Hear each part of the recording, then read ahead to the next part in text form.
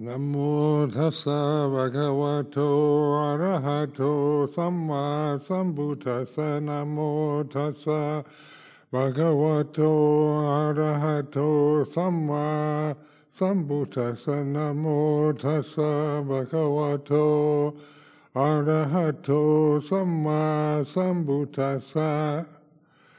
Aparutade sangamatassa tawara ye sodavanta bamunjantu satang.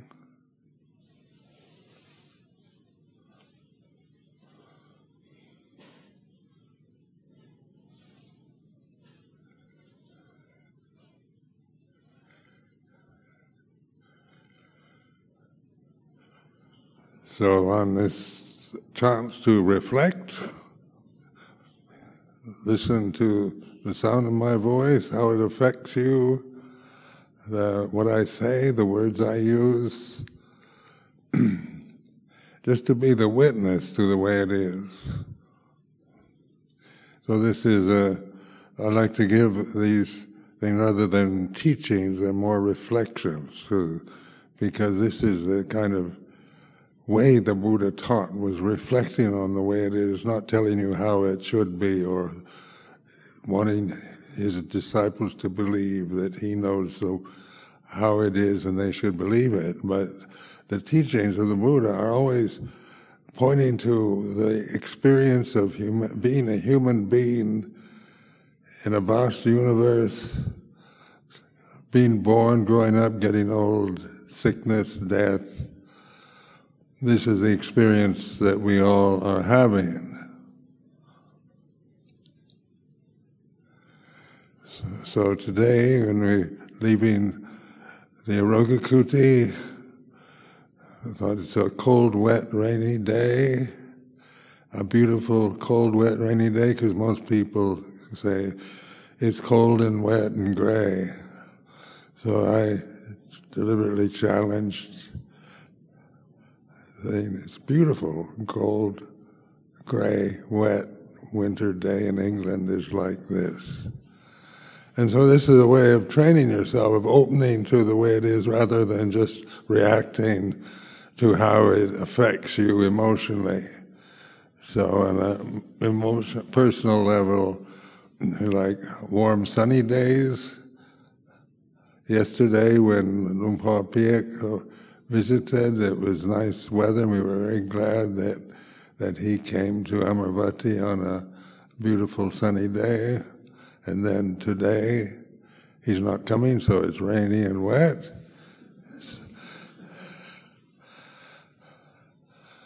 So this is just like the English winters, people complain about them. And when I first came to live in England, I did the same thing. I'd been living in Thailand for so many years, in tropical countries, in Malaysia and Thailand.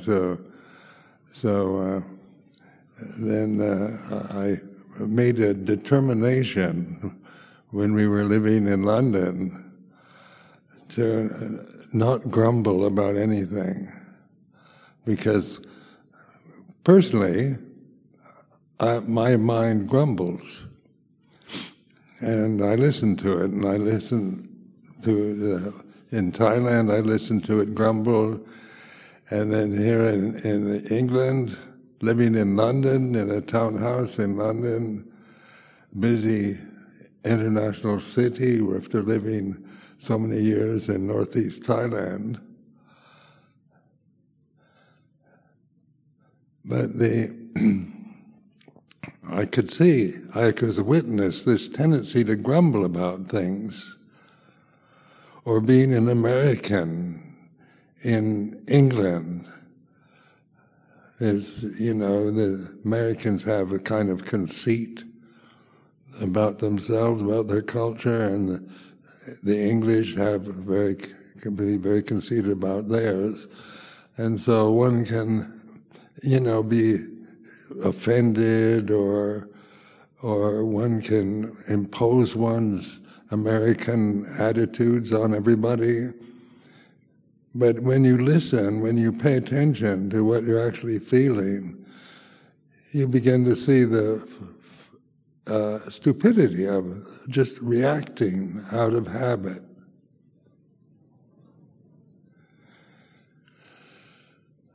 So grumbling was a determination I made in the very beginning of my stay in the UK. And so you can't just willfully stop grumbling. I'm not going to grumble, but I became a witness to the way my habitual tendencies grumble about things. So that which is aware of grumbling doesn't grumble.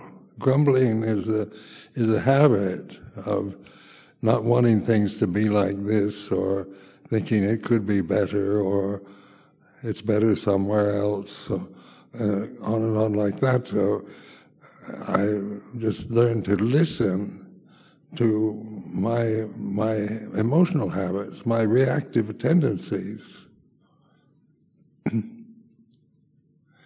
So when we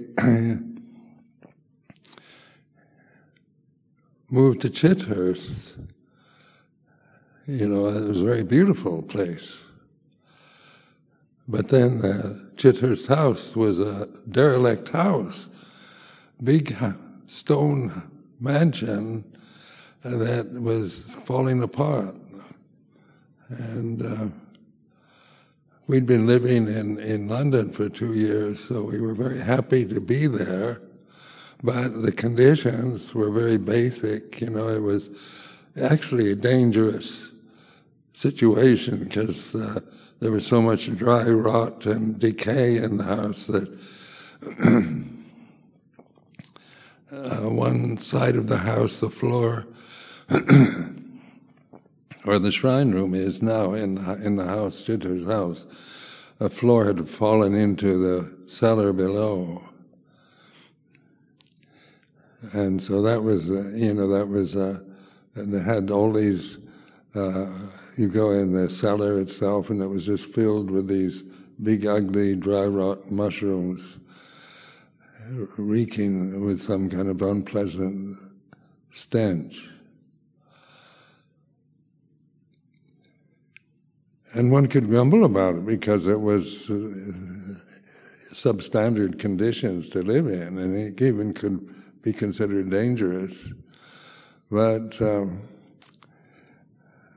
training myself in London not to grumble paid off, because I quite enjoyed living in this decaying mansion in West Sussex. So what is it that is aware of grumbling? Because we all know when we're complaining about life or grumbling about the weather or not being appreciated or all the ways that we can be offended or hurt or complain, there's so much in any experience in life itself that to grumble about. Because they say life is beautiful, life is wonderful, but it's also horrible. You have both extremes. You have the beautiful sunny days and the cold, wet, freezing weather, and this is just the way life is in this realm that we're experiencing through these forms. So wanting it to be otherwise, you can think of a perfect situation, but there's no place on earth that's perfect. So, in the tropical areas, there's kind of danger of floods, and then in the Caribbean, which is held up as a kind of tropical paradise, cyclones and tornadoes and all kinds of weather conditions that are beyond our control happen. So even paradise can be a living hell. And this is not to complain about it, but to just reinforce that with wisdom the way we experience life. Life is not going to be an easy ride for any of us. It's not going to be completely successful and understanding and what we want, but it is the way it is. And then that's the Buddha's teaching, to really recognize the way it is. It's like this. Today is like this, sitting here, and the temple is like this. And how you're receiving what I'm saying is like this, rather than saying it's interesting or it's not, or whatever. You want to make comments about what you're hearing. Just listen to, that it's, the experience you're having is like this.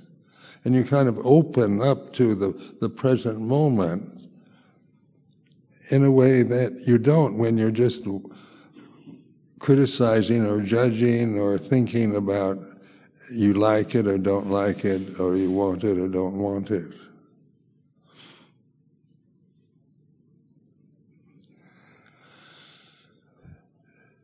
So I like to emphasize the importance of reflecting on the first three fetters. And there's 10 fetters that to arahantship. These are teachings of the Buddha, or reflections. Maybe Buddha was more pointing to the way things are, so using the fetters as not as kind of doctrinal teachings you must believe in, but to use, to understand, to learn from. So the first fetter, of course, is the ego, the sense of I am this body, this person. I am a separate person from you. And that's how we've been conditioned to through education, through our social experiences, through our families, our mother and father. We always, the idea of being separate, being individual, is very much a part of Western ideas, customs, to emphasize the specialness or the lack of being special, or the individuality and identifying yourself always in some category. And so, ask yourself, are you really the body? You can be aware of your body. What is it that's aware of the body sitting like this? Is the body aware of itself, or if you're asleep, you're not aware of your body? But awakened state now is like you're aware, and that's consciousness being aware of. You point to the body you're experiencing right now, sitting in this way. It's like this, whether it's pleasant, unpleasant, painful, comfortable or not, is not the issue anymore, because sitting in pain is like this, or sitting comfortably is like this. You're not trying to find the perfect posture where you can sit for an hour listening to me talk in perfect comfort and ease, but sitting at this moment, at this here and now experience is like this. And it leaves you open, because when I say exactly how do you feel right now, ask any one of you about sitting, what are you going to say? You're going to stop and start thinking about words that convey the experience of sitting as you are conditioned to think or create words and concepts. But there's no word for it. Like sitting in this chair talking through this microphone is like this. And you say, Ajahn Sumedho, what is it like for you sitting in the chair talking to a microphone? And I wouldn't know how to answer that question. And trying to think of words, appropriate words to tell you, but it is the way it is. It's like this. So this kind of wide open awareness is a way to develop the path to Nibbana. Not trying to get Nibbana as you imagine it. You know, you all have read the scriptures, the suttas, and when you ordain, you should realize Nibbana. You know, that's the point of this life, is to realize Nibbana. Well, what is Nibbana? You know, so you think it's something you've got to get. That's how the thinking mind operates. You think, I'm going to live this life of a samana in order to realize Nibbana, and then that's a skillful thought, admittedly, but it is still just thinking that you are somebody that hasn't realized Nibbana, that is some ideal state that you've got to get through hard work, through meditation, through concentration, through commitment, through letting go of everything. We have all kinds of ideas about meditation, and the thinking mind creates these images of Nibbana as some state we've got to get as a person. Who has realized Nibbana? Has Ajahn Sumedho realized Nibbana? Did Ajahn Chah realize Nibbana? And he can question, doubt, and wonder whether anyone can realize Nibbana. I remember one time in Wat Pah Pong years ago, some monks from the town of Ubon came, and they said it's no longer possible to realize Nibbana. He said nobody can be an arahant now. And so Luang Por Chah said, why are you ordained then? You just want a free meal. So, and maybe that's why you ordained. But at least, you know, this is just a view of somebody who thinks that it is some very special state that was available at the time of the Buddha, when so many of his disciples became arahants, and that this age is materialistic and it's different and it's full of technology and complicated conditions, and we're different and nobody can realize Nibbana. This was said by a Thai monk, not a Westerner.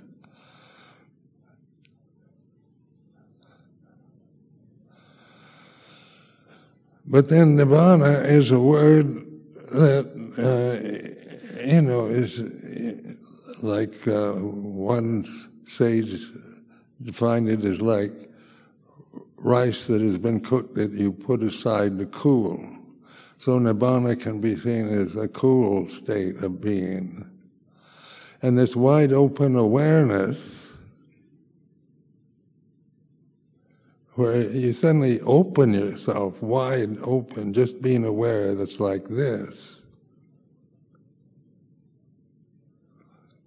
You know, without trying to figure out whether it's pleasant or unpleasant or right or wrong, or even you get caught in doubt. Like this, what do you mean it's like this? And that you can listen to that. Your thinking mind doesn't like to be stopped or blocked in any way, because we're educated human beings to think, and have solutions, have definitions for Nibbana or consciousness or Dhamma. We want, what is the Dhamma? We want to define it. But this wide open awareness, conscious awareness, is here and now. It's not some difficult practice imposed on you that you have to develop. It's learning to trust it, to learn to to use this in your life here at Amaravati or wherever you live, to take time out just to be the witness to the experience you're having in the present is like this.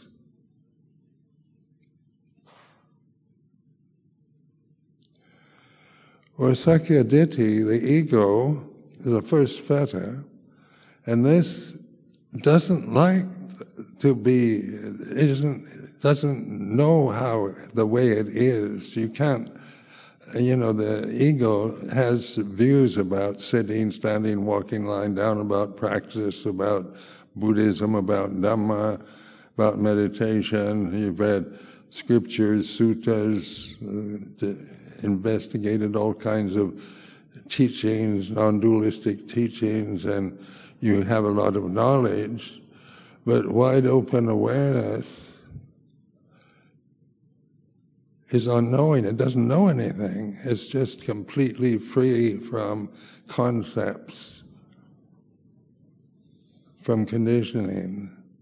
And so it's a relaxed state of, it's not something you tense up to open wide, but a sense of relaxing, embracing the moment is like this. Well, you begin to see how your ego doesn't know what to do with that. You want me to give you a real strict method of concentration and gradual development in order for you to get something you desire in the future, that you conceive as a desirable object in the future. Why do you ordain as a monk or nun in order to get enlightened? What is enlightenment? It's certainly desirable in terms of the words.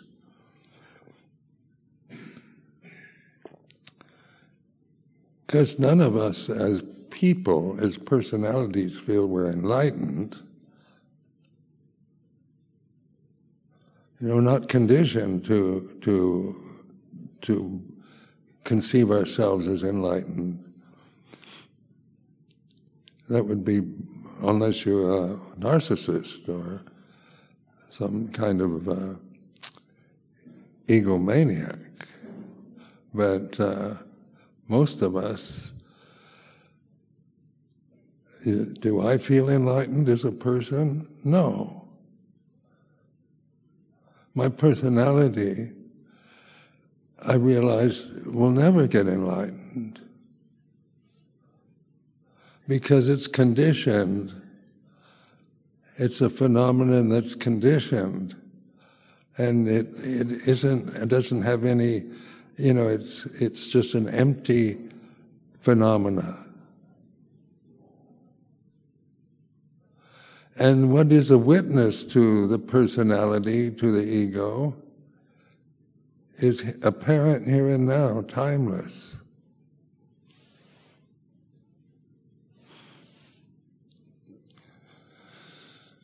So what is that? When you try to think about apparent here and now and timeless, try to imagine timelessness, and just try to create images of timelessness. Because everything that we identify with out of ignorance of Dhamma, out of the awakened here and now, open consciousness, is unenlightened, like all your desires for enlightenment are not enlightenment, are not enlightened. So what is enlightenment but seeing through the illusions of conditioning, the Sakya Ditti, the ego, the personality view, however you want to define it in English, because you are a witness to your personality. You say, well, I'm like this. I can't help it. I have problems. I have emotions. And we like to analyze ourselves, go back to our past and our emotional traumas in childhood and youth and disappointments in life, and endlessly get fascinated by trying to analyze our personalities. Why am I like this? Why do I have to be like this? And then I start thinking about how I'd like to be, and and who's to blame for my problems at this time. And you try to look into your past, the disappointments, the experiences, unpleasant, unwanted, horrific experiences of your past, and they've all formed your character, your personality, which they do. Child abuse and traumas affect us very profoundly as a person, as separate individuals. So when we've had a lot of disappointments, broken heart, being criticized, being blamed, being rejected by society, by families, by friends, these are all painful, unwanted experiences that we can experience. And if we aren't aware, we tend to carry these through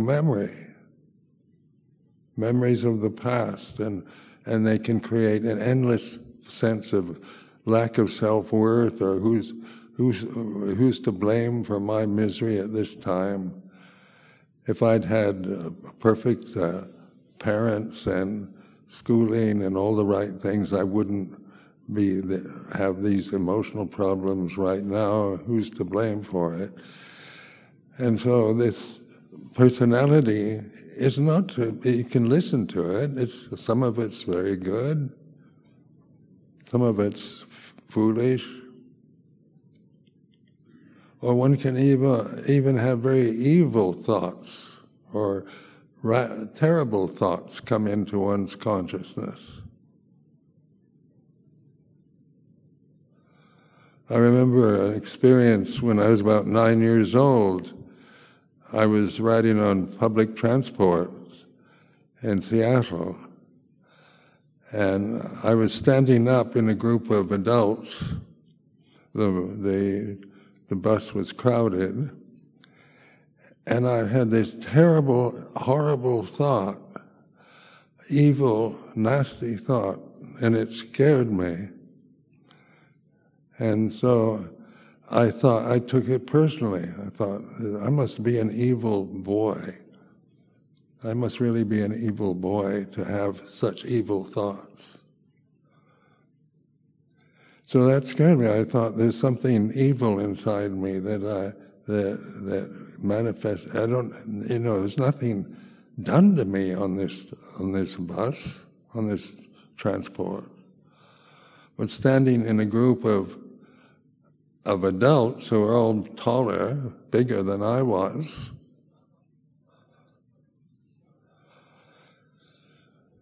or was somebody, one picks up. When you're a child, you're quite innocent, you're not experienced in life, you can pick up the moods and feelings of others around you, atmospheres, and so forth.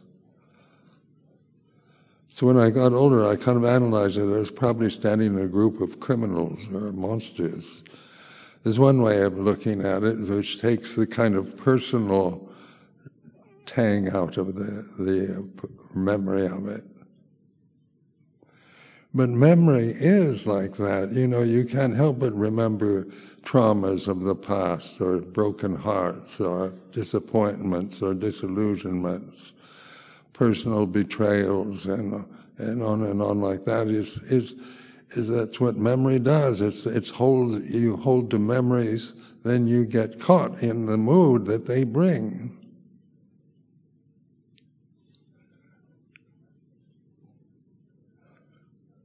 So memory, then, in terms of here and now, is like this. Whatever it's a pleasant memory, unpleasant memory, doesn't matter whether it's pleasant or unpleasant, but it is like this.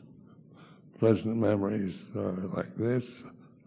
Unpleasant memories are like this. So a cold, rainy, wet winter day at Amaravati is like this. And you're not suffering from it. There's no suffering in accepting life as it happens. So cold, wet, rainy days are not the cause of my suffering today. Because I can think, well, I prefer a warm, sunny day, but then I start suffering because suddenly I'm no longer with the present. I'm not open to the way it is. I'm wanting something that isn't the way it is at this time.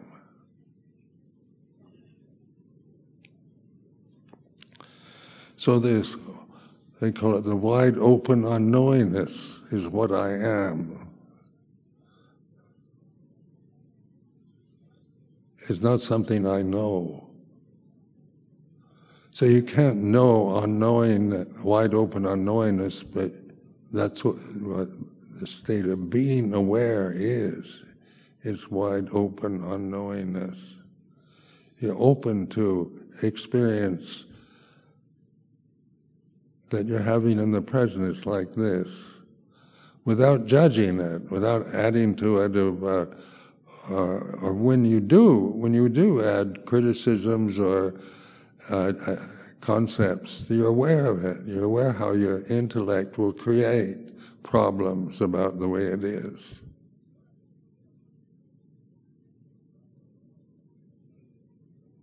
So the ego is not to be trusted. We can take, so much of what we experience in modern society is very egotistical.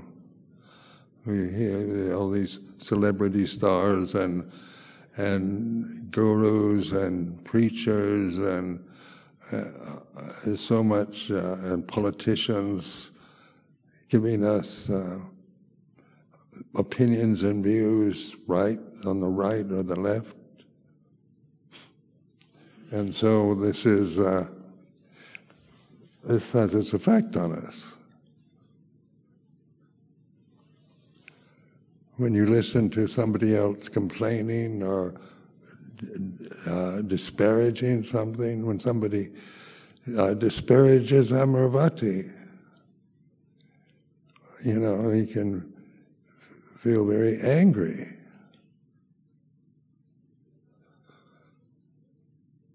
So we can get very righteous. We have got to stand up for Amaravati no matter what. And that's very brave and bravado. But the path is not standing up for Amaravati, but listening to, being aware of these reactions, of being indignant or angry when somebody criticizes something you respect or love, is like this.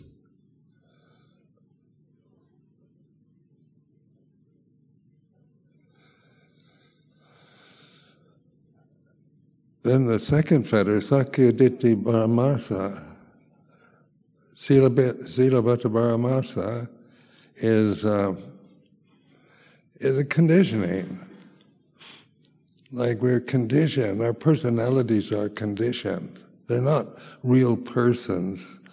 They're not kind of souls, kind of eternal souls, or have any real center or essence of permanency.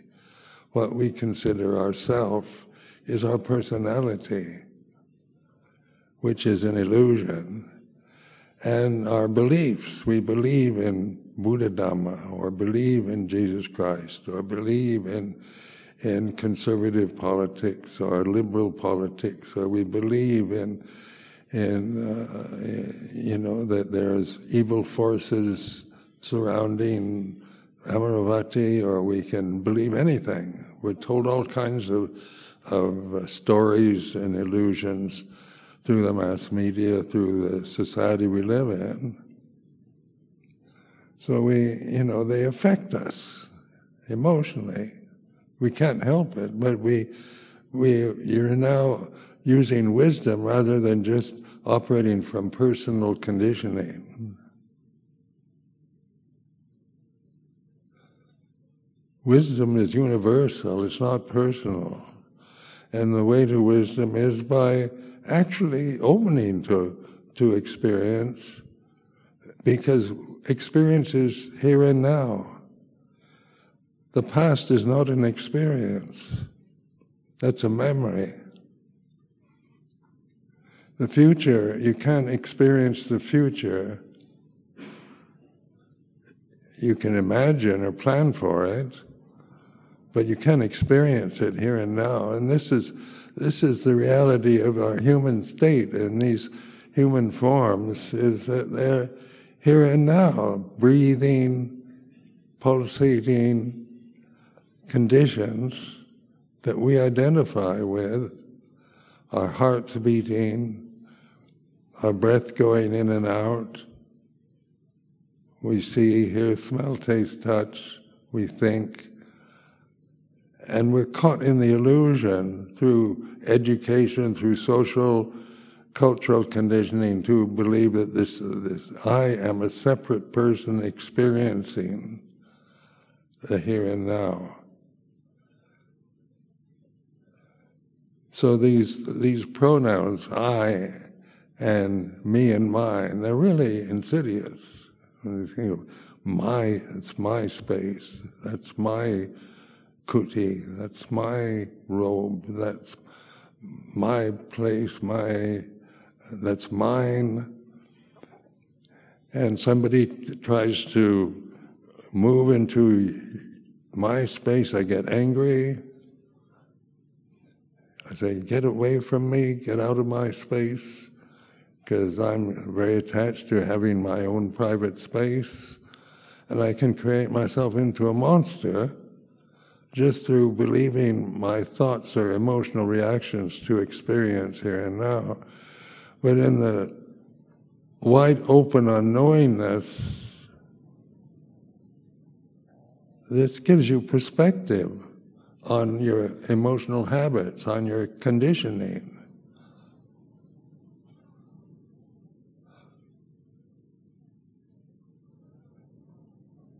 So like in terms of the Samana Sangha, the Vinaya is conditioning.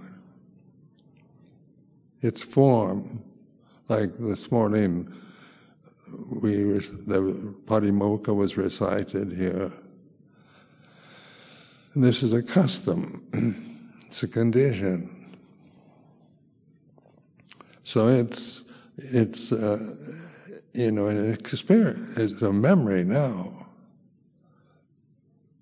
For the bhikkhus, we remember, it was Patimokkha this morning, it was like this. And so then we've got views about Patimokkha. Is it, sitting there for an hour listening to somebody chant in a Pali language that we don't understand? And, we can have certain views, or we think it's the Buddha's teaching, and we can have, I've heard monks say, these rules are outdated, these precepts, we think of them as rules or commandments, and you've got to surrender to these precepts, and on kind of advice like that can be true but not right, right but not true. So the conditioned phenomena is like this. This tradition is like this.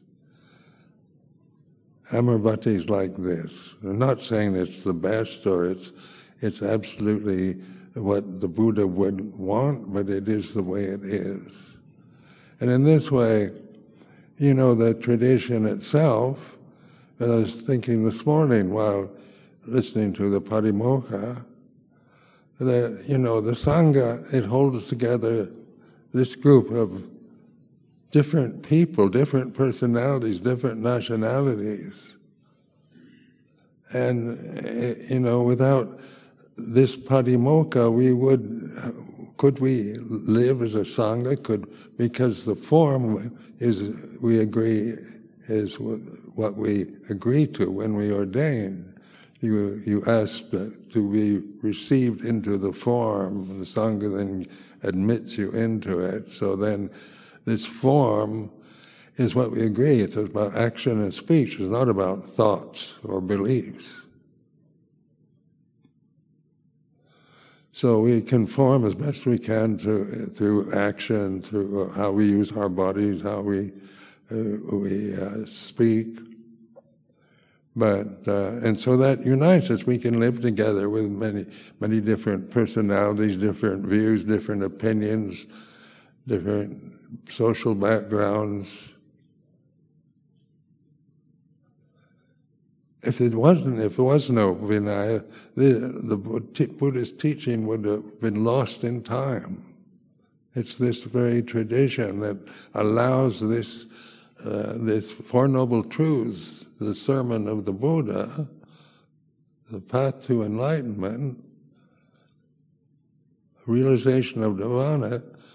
If you try to figure that out all just by yourself, some can do it. But then living in the world, having to live your life, the rest of your life, in the Sangha is, gives you a sense of relationship, of respect, fellowship, and we can learn to accept the differences in personalities and emotional habits of different monks, nuns, and so that is, a way of training oneself, because on the level of form, we're all different. But the form of the Vinaya is pretty much the same for all of us. It's unitive, it's one. It's not about special privileges or special rights for individuals.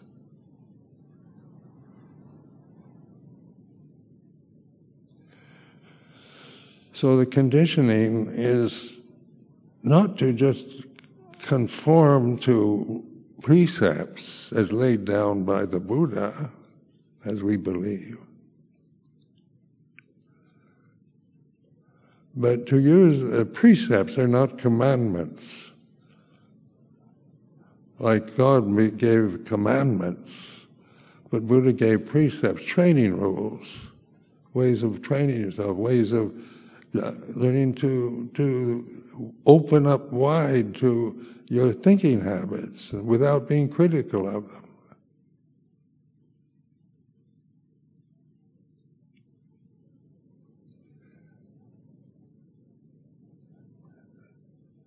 So is ordaining as a samana Silabhata Paramasa? Well, Silabhata Paramasa is more or less the term for social, cultural conditioning, religious conditioning.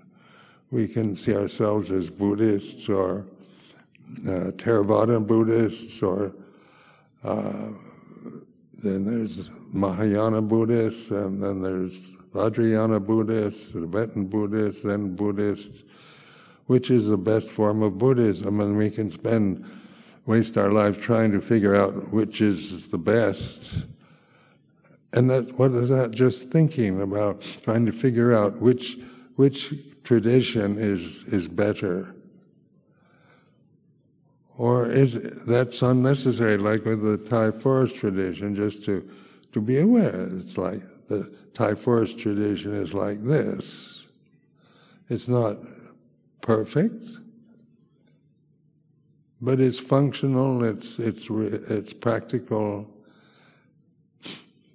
and it is a phenomenon in itself. It's conditioning, but learning to, because they're precepts, they're guidelines, rather than fixed positions you take on every issue and every experience in life. Where Dhamma is wide open. It has no structure. There's no language. But it's here and now. And when I reflect like this, I hear the silence behind the sound of my voice. This silence, I don't create it through concentrating my mind on any issue, but this silence is resonating right now while talking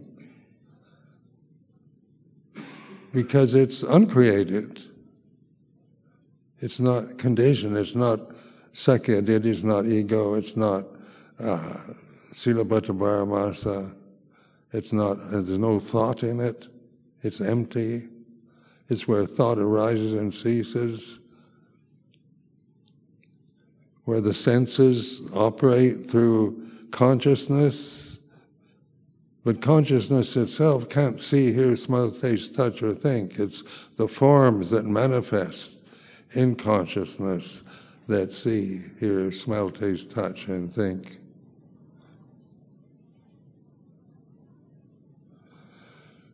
So these are what we're doing. We're sitting here, we're manifestations in consciousness. Consciousness isn't in my brain, or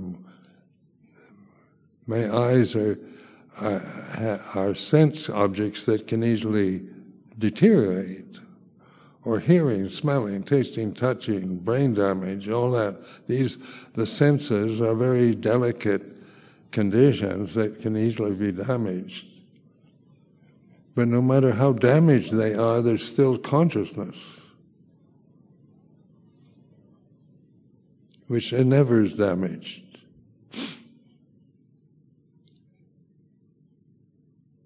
So you begin to trust in awareness. You begin to see that, take your stand in this awareness. Wide open unknowingness is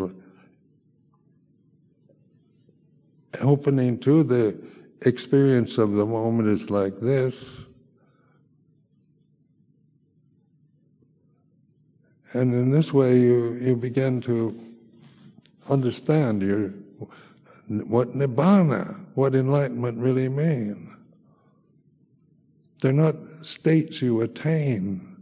There's not some kind of ideal state that you attain through hard work, through concentration, but through opening up wide awareness, the path to the deathless. So I offer this as a reflection for today.